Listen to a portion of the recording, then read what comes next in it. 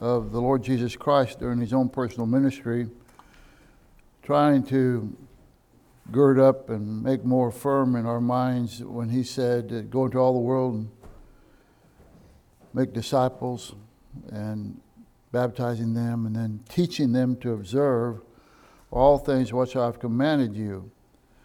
And so we're trying to work ourselves through the commandments that the Lord gave in his own personal ministry, and we're trying to do them in a chronological fashion. And I think it's important to do it that way. But we're not too far into the study. We're just into the second command and part 2 of that. But if you look in Mark chapter 1 and verse 15, we find the very first command during his public ministry. There was a few commands that he gave before, while he was in his time of exclusion, I guess you could say, a time of silence, time that was undercover, time when he was baptized by John and was tempted by Satan.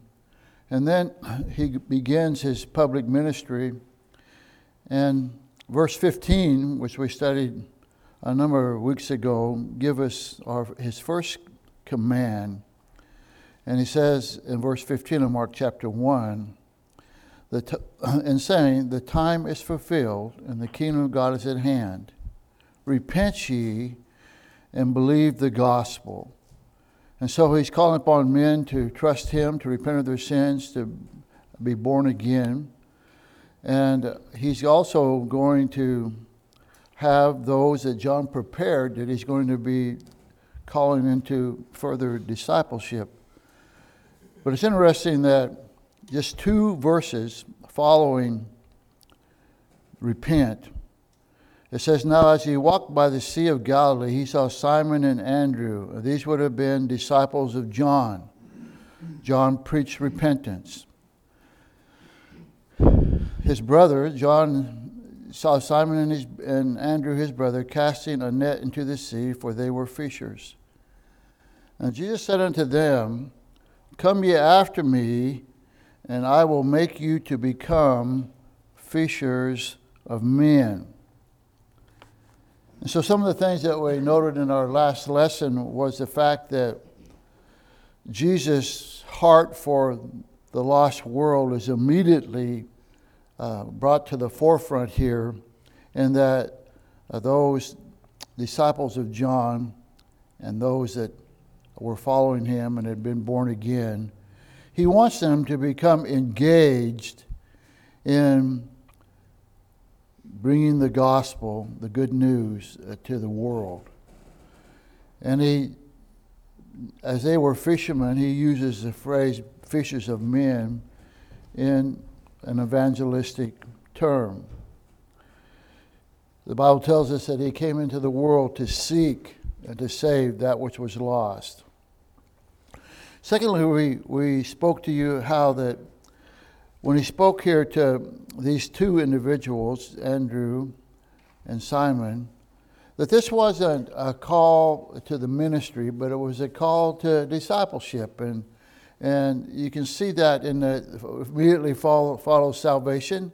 And you can see it also in the fact that it wasn't until Luke chapter 5 that they forsake all and follow him, that they left their business completely.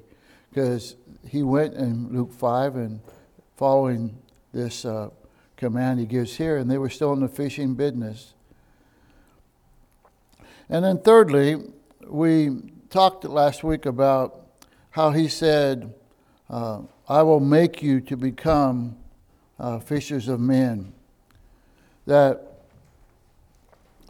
we become fishers of men by following the Lord.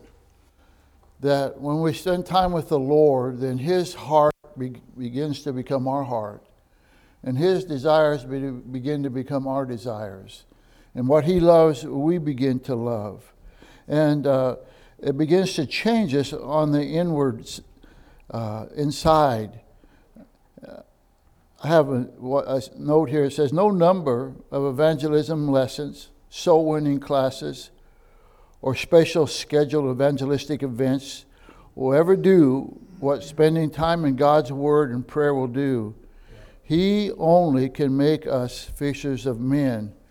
And so, I find when I'm not burdened about the lost, I'm not really caring about getting the gospel to the world, that it really is a great thermometer on how much I've been in God's Word and how sensitive I am to God's will. And it is when I follow Him closely that opportunities to witness seem to arise every place. And when I follow Him closely, my heart begins to be touched by what His heart was touched by. And I look out on the multitudes and I become moved with compassion. We've been following a format in these lessons on what does the command say, where we just look at the words and try to flesh out the meaning of the words and what the verse means. And then we've noted, secondly, how other scriptures relate to this. And then finally, we end with the crisis, what we're calling the crisis, the moment of decision, the moment where we'll either obey this command or not obey this command.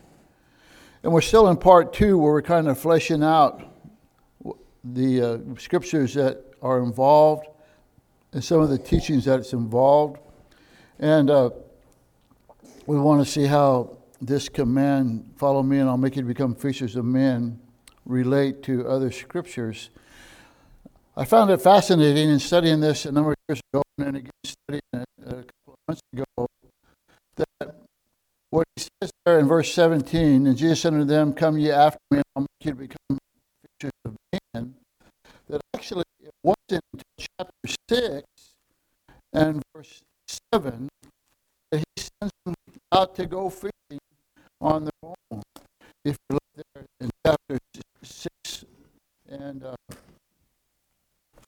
verse 7 of Mark, he says, and he called unto him the 12, and began to send them forth 2 by 2, and gave them power over unclean spirits, and commanded them that they should not take nothing for their journey, save a staff only, no scrip, no bread, no money in their purses. And he shod with sandals, and not to put on 2 coats. And he said, in what place soever you enter in the house, there abide till ye depart that place. And whosoever shall receive you, whosoever shall not receive you, nor hear you, when you depart, then shake off the dust from off their feet. But he's wanting them to go forth and go fishing on their own. And so what I want to do in the majority of this lesson this morning is to see, when Jesus said, follow me and I'll make you to become fishers of men, what were some of the lessons that the Bible gives us? Surely there's many more lessons that they found by dwelling with the Lord. But what were some of the lessons that we find in the things that they experienced and with their heart saw and with their eyes saw? What were some things that they experienced in between chapter 1, verse 17 and chapter 6, verse 7? I think the first thing I want to point out to you is there in verse 21, and that Jesus had power to change lives.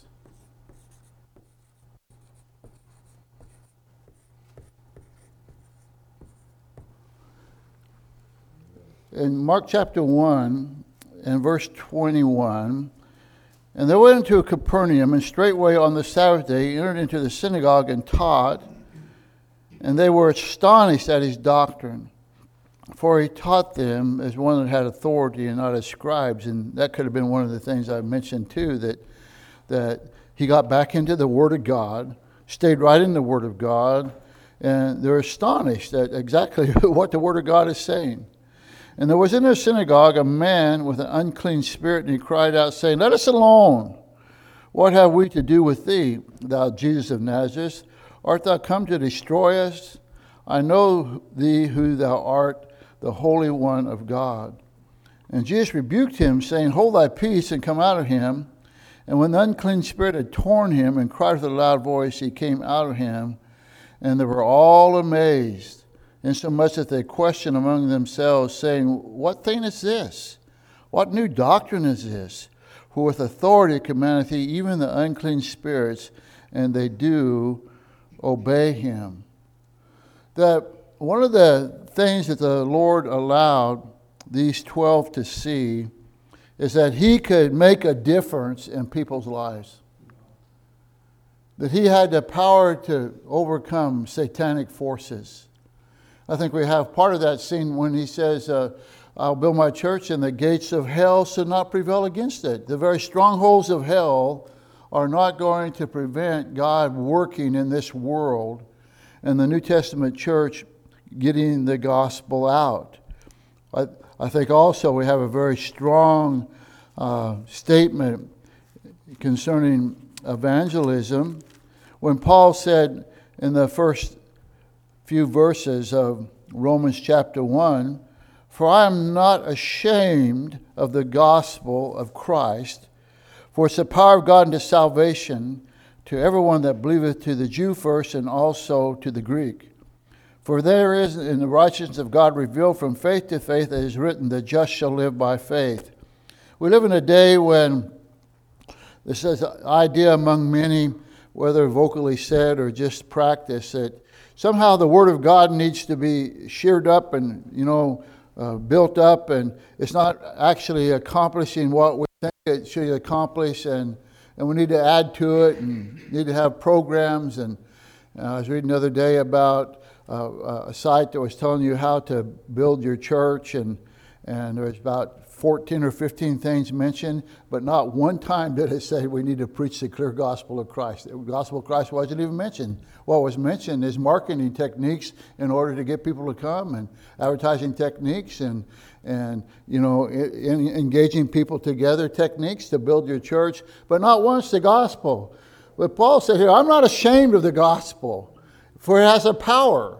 And there's something that the disciples begin to see very early in their ministry, that God has the power to change people's lives. That he can take people that are consumed in a sin, and when they repent and trust him, their lives are immediately changed. If any man be in Christ, he's a new creature. I remember years ago at my church where I grew up, that there's this man whose wife was a very godly woman. She married him when she was lost and he was lost, and his parents were members of the Baptist church, and his mom constantly talked to his wife, and she eventually got saved. And for all the time I knew him, from when I was 1 year old up until 18 or 19 before I went off to college, I think I could count on one hand how many times her husband had been to church. But she prayed for him constantly, over and over and over. And I remember one Sunday morning when he was there, and at the invitation time, that he had his hands on the back of the pew, and he was squeezing the pew so hard that his hands were turning white underneath conviction. And it was about 2 months later that he was gloriously saved. That God has the power to change lives. And he wants us to get it into our heart as we follow him, and he makes us become fishers of men, that we can trust that the gospel is working. He tells us in Isaiah that his word will not return void, that it will accomplish what he said it would accomplish. And so these disciples, as they're going along with him, they're experiencing him healing diseases, and that was verifying his ministry. But more than that, underneath that, they're saying, hey, there's something supernatural about what Jesus Christ is doing. There's something supernatural about the Word of God. There's something supernatural how he has the ability to change people's lives. And I think sometimes we lose sight of that. We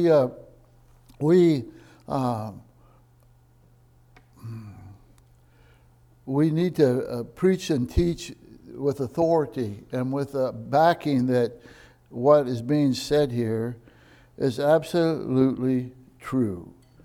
And then look over in verse 38 of chapter 1. Another thing that he taught them. They're seeing people moved. People are being saved. You see there in verse 33 that all the people were gathered at the door of this one who had been healed. And they're flocking him. And verse 37, when they found him, they said unto him, all men seek for thee. And so he's very popular. People are wanting to get in on healing. They're not necessarily wanting to repent of their sins. And then he said in verse 38, and he said unto them, let us go into the next towns, that I may preach there also. For therefore came I forth. That when we are following the Lord and become engaged in fishing for men, we need to understand that this world's a lot bigger than our little neighborhood. And that red or yellow, black or white, they're all precious in his sight. For God so loved the world that people need the Lord. And you shall be witnesses unto me. Both. Don't forget that little word, both. In Jerusalem, and Judea, and Samaria, and in othermost parts of the world. That God wants us as becoming fishers of men to know that there's no people group, no one individual that is precious to him. They're all precious.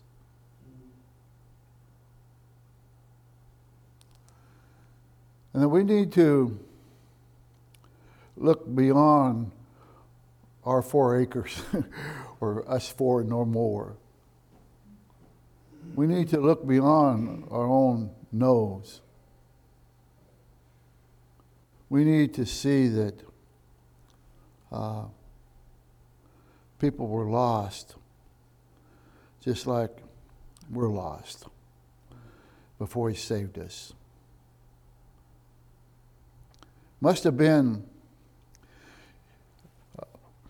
I don't have time to do a lot of digging in here, but it must have been kind of outstanding and astonishing and perplexing to these men, where they got involved with the Lord, they're following the Lord, and it said in verse 37, all men seek for thee.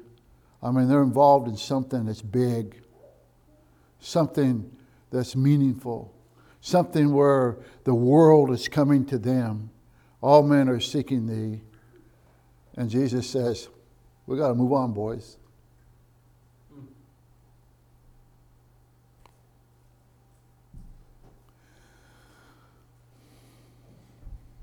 We all ought to be expecting to be moved on. Maybe not out of your region where you work and live, but maybe out of your little group of people. To move on.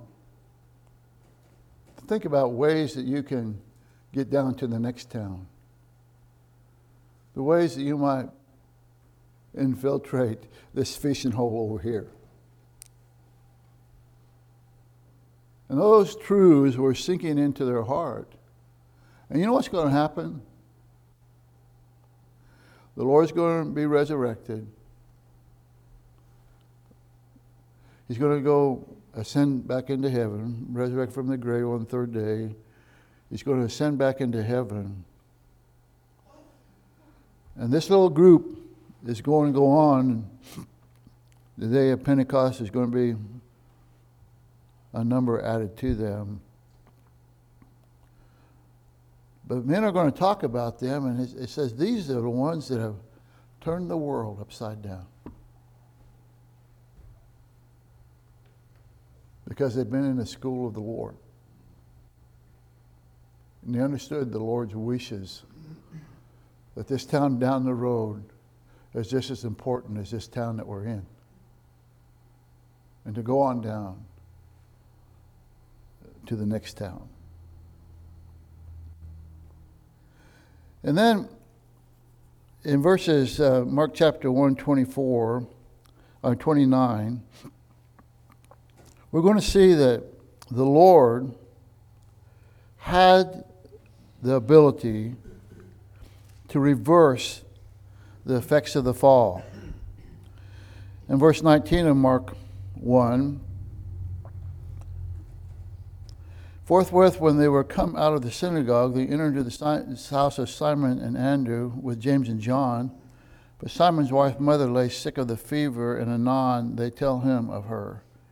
And he came and took by the hand and lifted her up, and immediately the fever left her, and she ministered unto them. And at even when the sun did set, they brought unto him all that were diseased, and them that were possessed with devils, and all the city was gathered together at the door. And he healed many that were sick of divers diseases, and cast out many devils, and suffered not the devils to speak, because they knew him.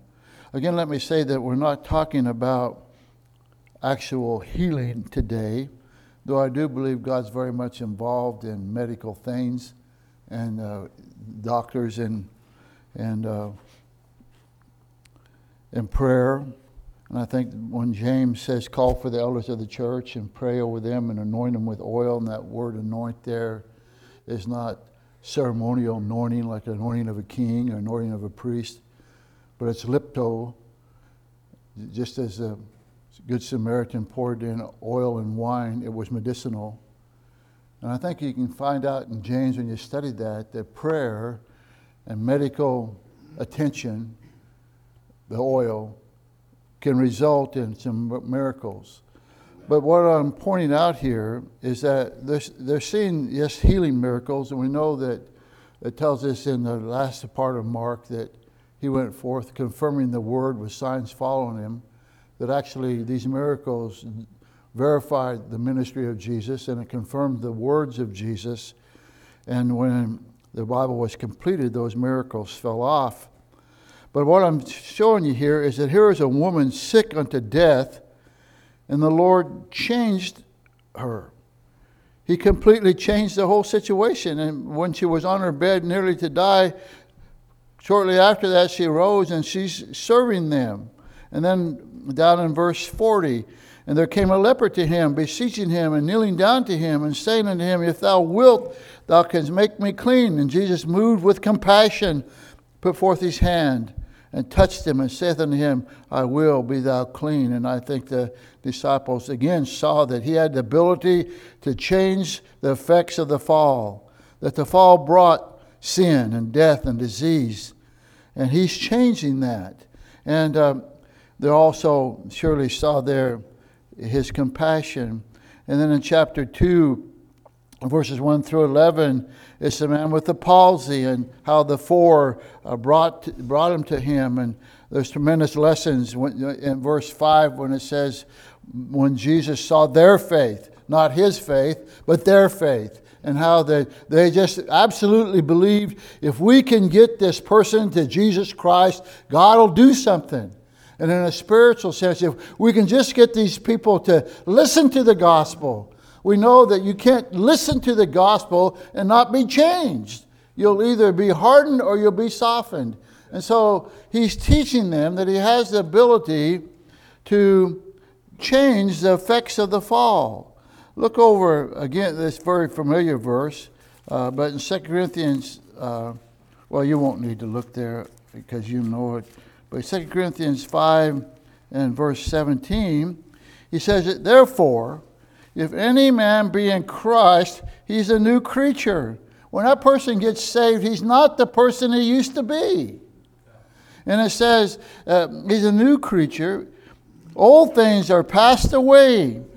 Always back behind things. Behold, all things are become new. His thought patterns are new. His brain patterns are new. His desires are new. His love is new. His whole life is new. And so let's quit looking at what people are and begin to think about what they could be.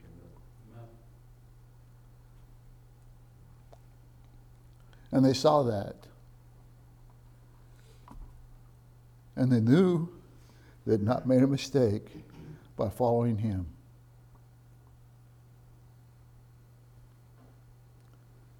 This one spake like no other one. This one, his compassion is like none other man. His love was a love where he loved us to the end.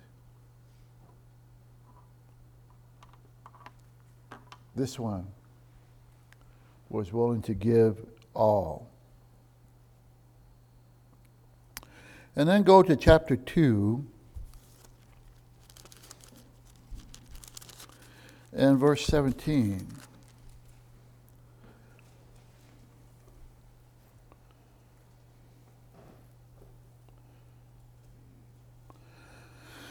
Well, in verse 16, and when the scribes and Pharisees saw him eat with publicans and sinners, they said unto his disciples, how is it that he eateth and drinketh with publicans and sinners? Bad dudes, considered traitors, horrible men. When Jesus heard it, he saith unto them, they that are whole need no need of a physician, but they that are sick.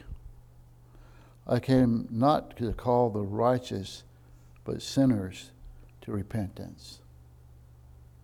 Very powerful lesson that he's giving here. Very powerful lesson. First of all, there had to come with true, John the Baptist preached repent for the kingdom of heaven is at hand. Jesus preached repent, and the understanding that that was a matter of sin and need to be turned from. And so some point in their life, every one of those disciples came to abhor their sin. And how thrilling and how humbling and how overwhelming to realize that, yes, Jesus does eat with publicans and sinners.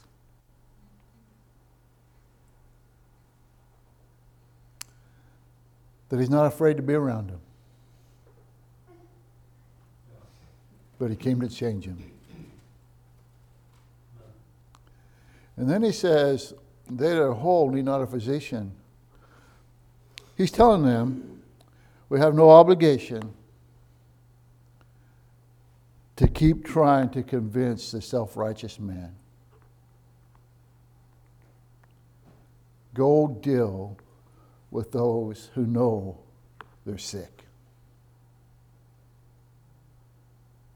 Don't concentrate on trying to just win the religious one. And I think sometimes we look at the world, and there may be this family that we know, and they're not really churchgoers, and they're not really saved, but they're morally really good people. And we say, boy, they'd make some good church members.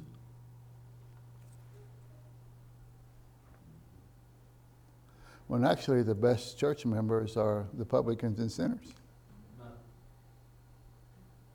You understand what I'm saying, don't you? You've never said, boy, they'd make some good church members before? Constantly. But you know what? The Lord has reserved that for himself, and he adds to the church daily, such as should be saved. And so he's teaching them some powerful truths here. Let's not overlook the publicans and sinners. We don't need to engage in their activity. But we need to open up our hearts to them and our lives to them.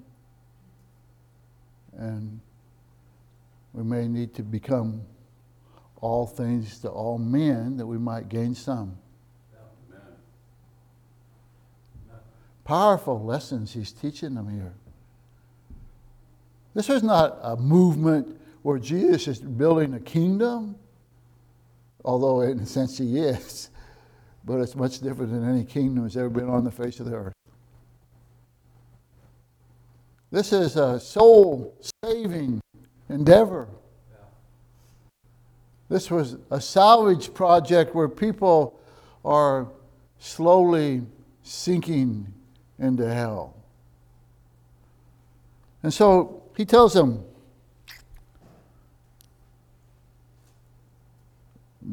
don't waste your time in so many words with these righteous people until they're willing to listen. Let's go concentrate on people who are searching. Until they realize that they've not arrived when they think they have, let's go concentrate on people who know they haven't arrived.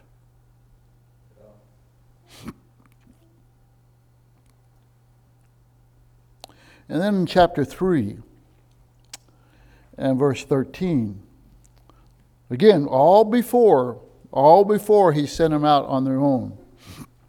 Chapter 3 and verse 13, and he goeth unto a mountain, and calleth unto him whom he would, and they came unto him.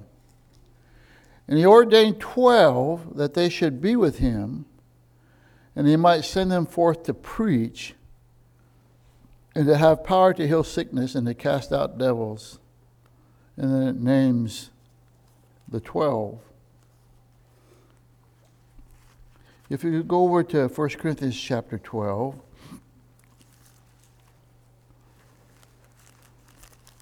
and verse 28, 1 Corinthians 12 and 28, he's talking about members in the church, in the body, church body there at Corinth. And he makes some general statements about all church bodies.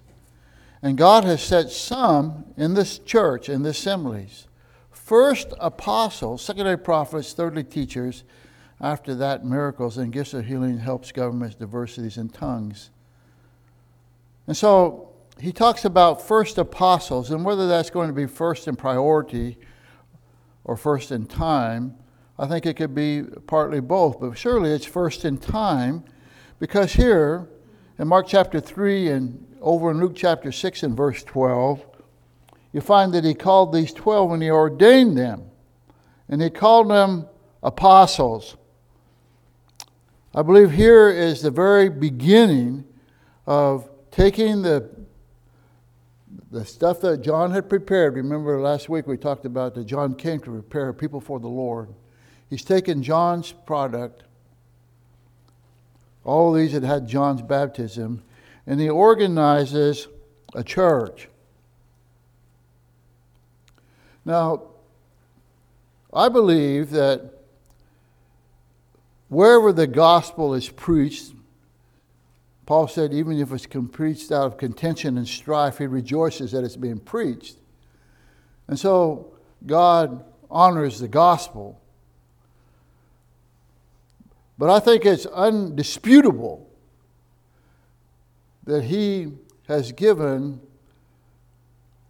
the orders for the endeavoring to go into all the world and preach the gospel to every creature to the New Testament church.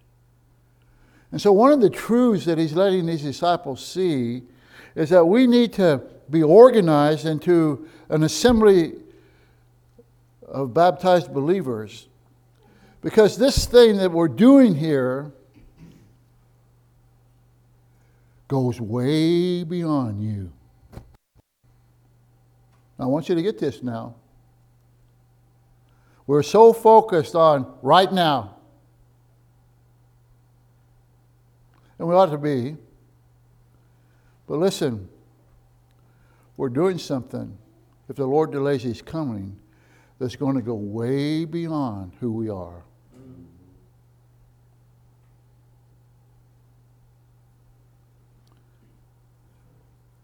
I'm going to build my church, and the gates of hell shall not prevail against it.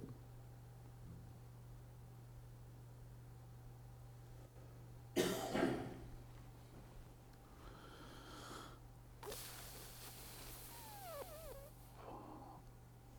is so important to make priority things priority.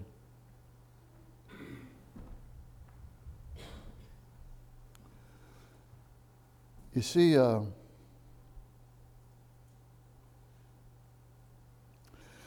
first generation Christians in a work that's being developed towards an organization of a church, first generation Christians follow the missionary.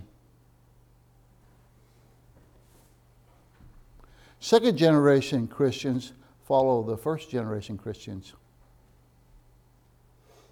And what the first generation Christians display is, this is spiritual, this is what we need to be, they're going to also do that.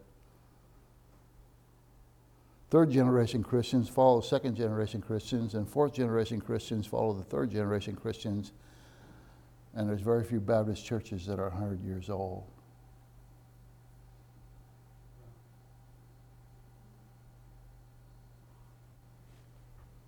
And that's heartbreaking. This church is growing close to being 40 years old.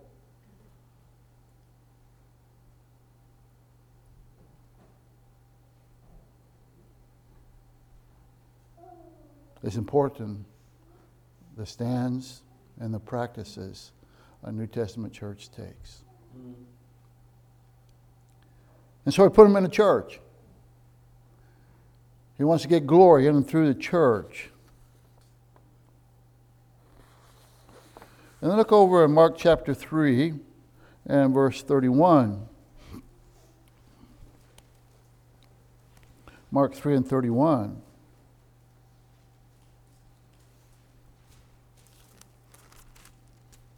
There came then his brethren and his mother standing without, and sent unto him, calling him. And so he's preaching, ministering to people. His relatives don't want to come in. They're outside. They send in, say, hey, tell Jesus to come out. And the multitude said about him, and they said unto him, behold, thy mother and thy brethren without seek for thee. They say, hey, your mom and your brothers are out there. And he answered them, saying, who is my mother or my brethren? And he looked round about on them which sat before about him, and said, behold, my mother and my brethren. For whosoever shall do the will of God, the same is my brother, my sister, and mother.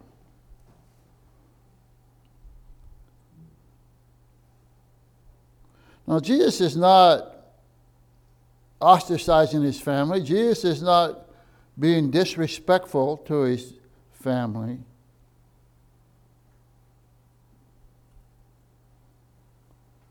But he is saying this. And I think we need to get it, because I think that we get cliquish sometimes in our own hearts.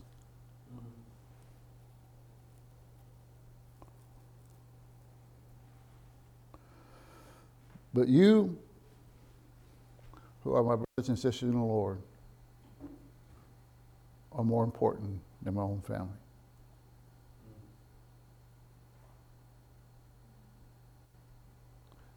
I think of Adham that we saw. And he said, I'm born again. I want to be identified as Jesus Christ. I'm going to be baptized. And his wife refused to come, and his family refused to come. You know what Adham needed after that baptism? Just what Noah gave him. A hand around him and hugging him and saying, I love you, brother. I'm praying for your family.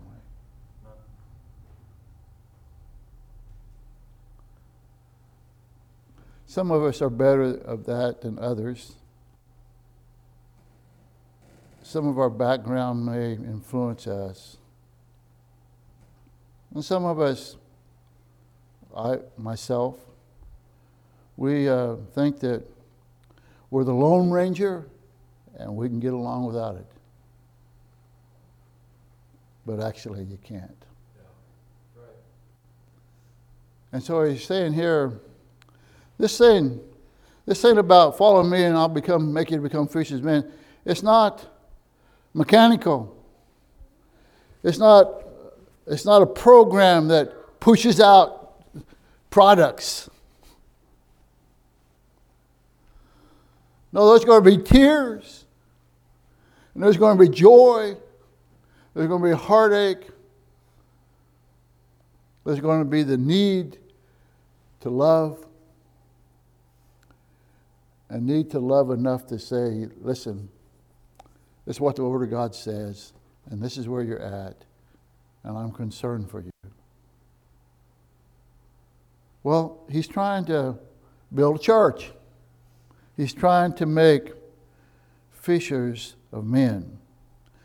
Then in Mark chapter 4, we won't read all this, but this is a parable of the sower, where the different soil types on the wayside and on the shallow ground and in the area where weeds were at, and then on the fertile ground where they produced. And you know, of all the discourses of the Lord's concerning evangelism, and maybe this is not preached on enough when we come to evangelism, but the discord about the parable of the sower is probably the greatest discord of the Lord Jesus Christ of all the discords concerning evangelism. Because he's telling them, here's what to expect. A lot of sowing. And only 1/4 of that may be reaping. That the gospel seed is going to be taken away. That when you follow me and I'm going to make you to become fishers of men, we didn't pack a picnic basket. In fact, he told in one place to put on their swords. That not everybody's going to believe. There's a realism about this. We think that we got the greatest message in the world, and we do. And why wouldn't all the world be clamoring to come to get the message? Because they don't like what it's telling them. You know, the message is actually not telling them that God loves you and has a wonderful plan for your life.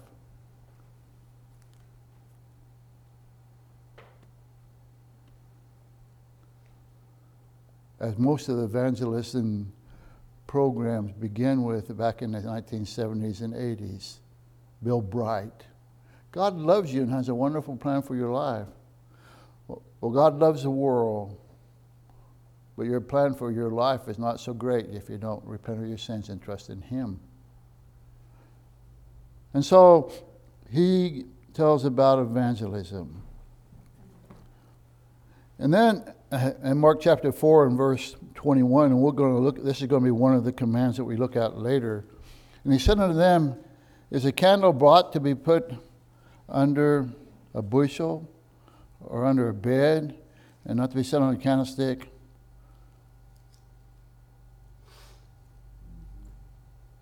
For there is nothing hid which shall not be manifest, and neither was there anything kept secret, but that it should come abroad. And he's going to tell them later on to, you're the light of the world. You're the salt of the earth. And so he tells them in Matthew, let your light shine, a command, before men, that they see your good works and glorify your Father which is in heaven.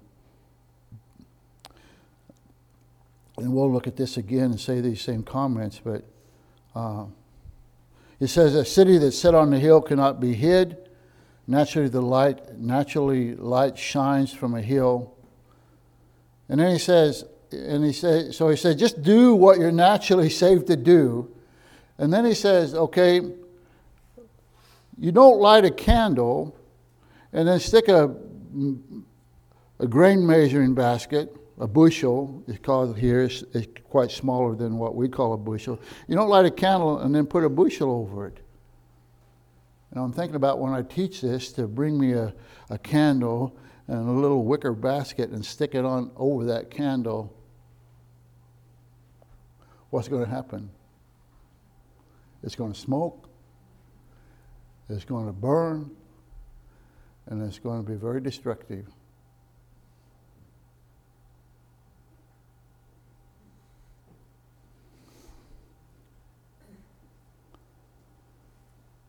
And it's very, very destructive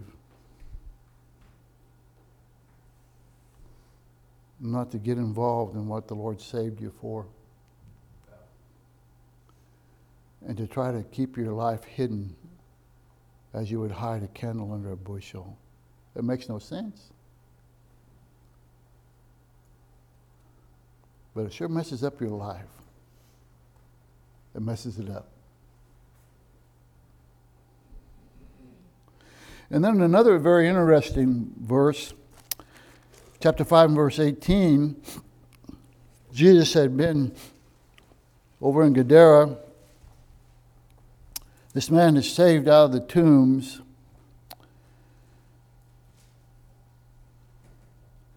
The people are, I think maybe this is a different one.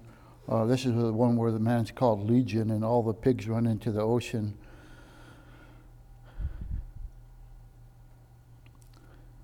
And when he, Matthew 5:18, and when he was coming to the ship, he that had been possessed with the devil prayed him that he might be with him. I mean, he just got saved, man. He just got in his right mind. And after all, Jesus said, follow me and I'll make you become fishers of men. And he said, let me get in the boat. Let me go with you. I want to follow you. And howbeit Jesus suffered him not, but saith unto him, go home to thy friends and tell them how great things the Lord hath done for thee, and have compassion on thee. And he departed and began to publish in Decapolis how great things Jesus had done for him, and all men did marvel. Decapolis, Deca 10, polis, a region or a city region, a 10-city region. And Jesus says, my plan for you is not that you follow me where I make you become fishers of men, but my plan for you is to go and tell what happened to you immediately.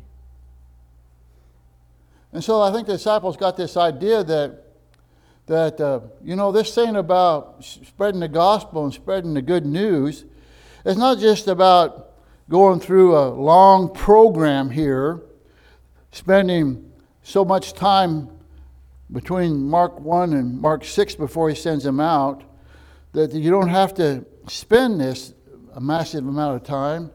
But when you get saved, though you may not know a lot of doctrine, you can personally tell what he did for you. And if you look over in chapter 7 and verse 3, it's very interesting, I think. And chapter 7 and verse 3,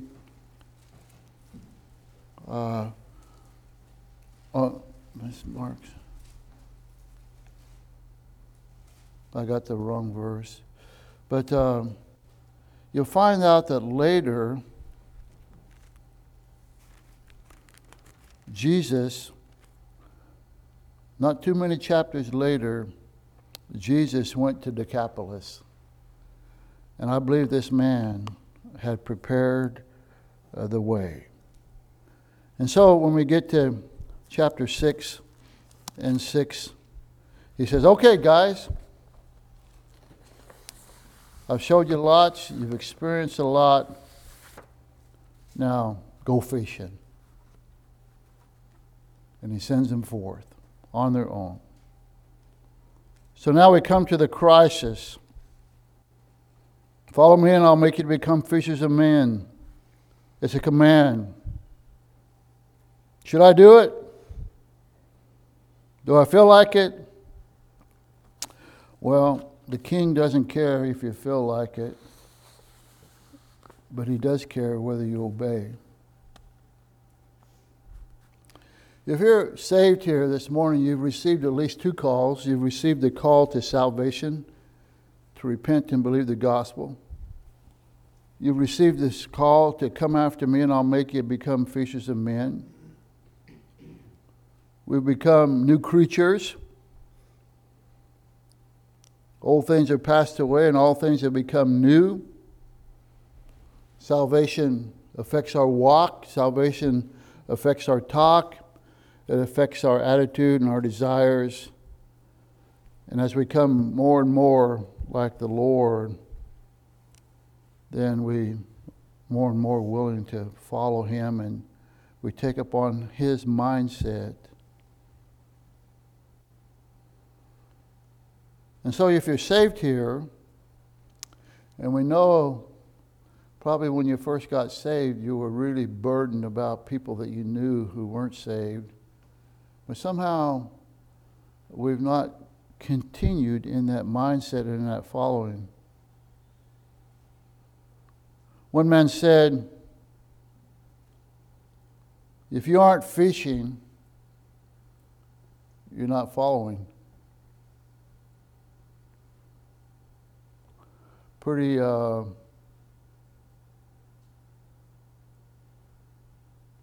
confrontational.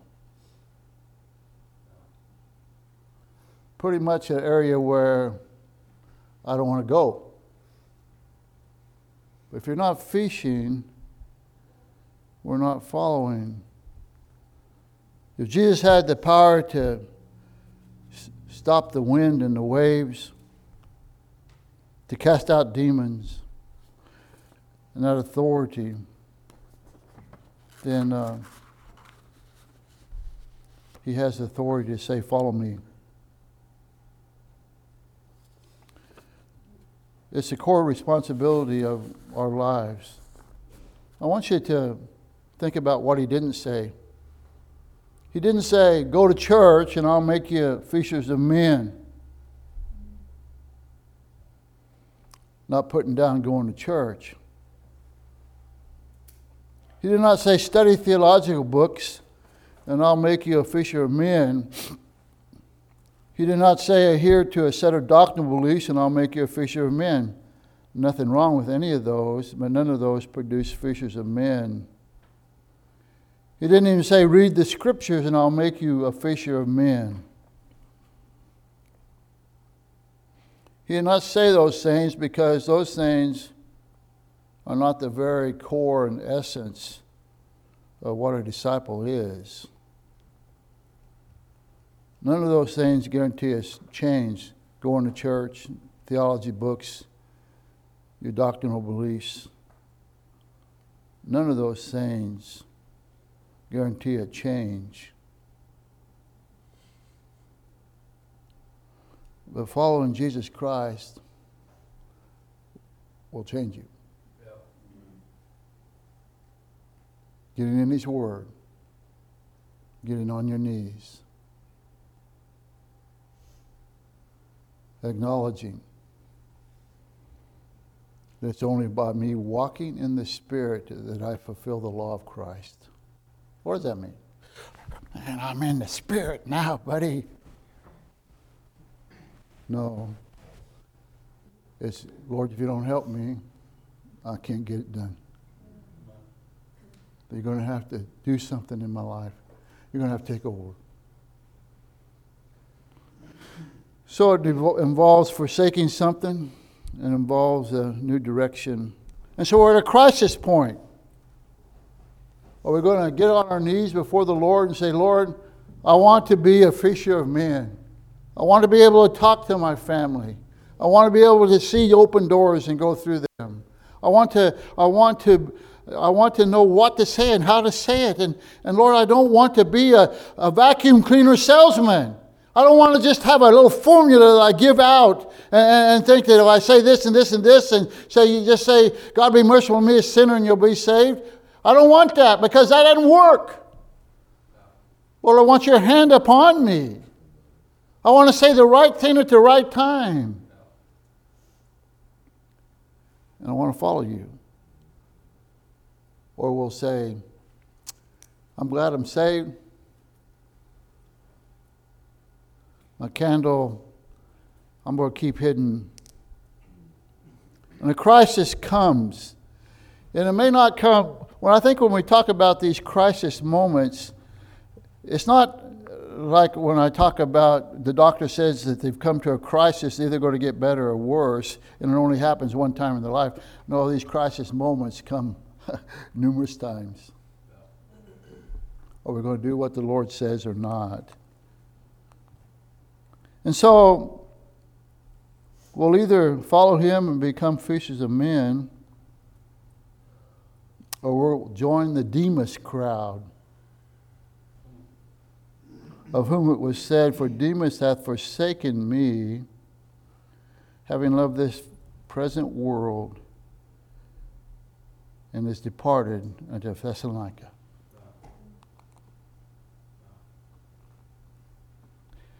Either now, or when you wake up in glory, you're going to realize this. Once you got saved, you never were your own. You've been bought with a price. Glorify God in your body and your spirits, which are God's. May God help me and help you to pursue after Jesus, to spend time with Jesus, to fight the tyranny of the urgent, all these urgent things that's got to be done when the best things are put off.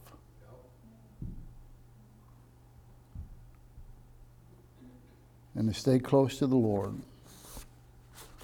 And whether you're 18 or 30-something or 40-something or 72 years old, the battle still rages.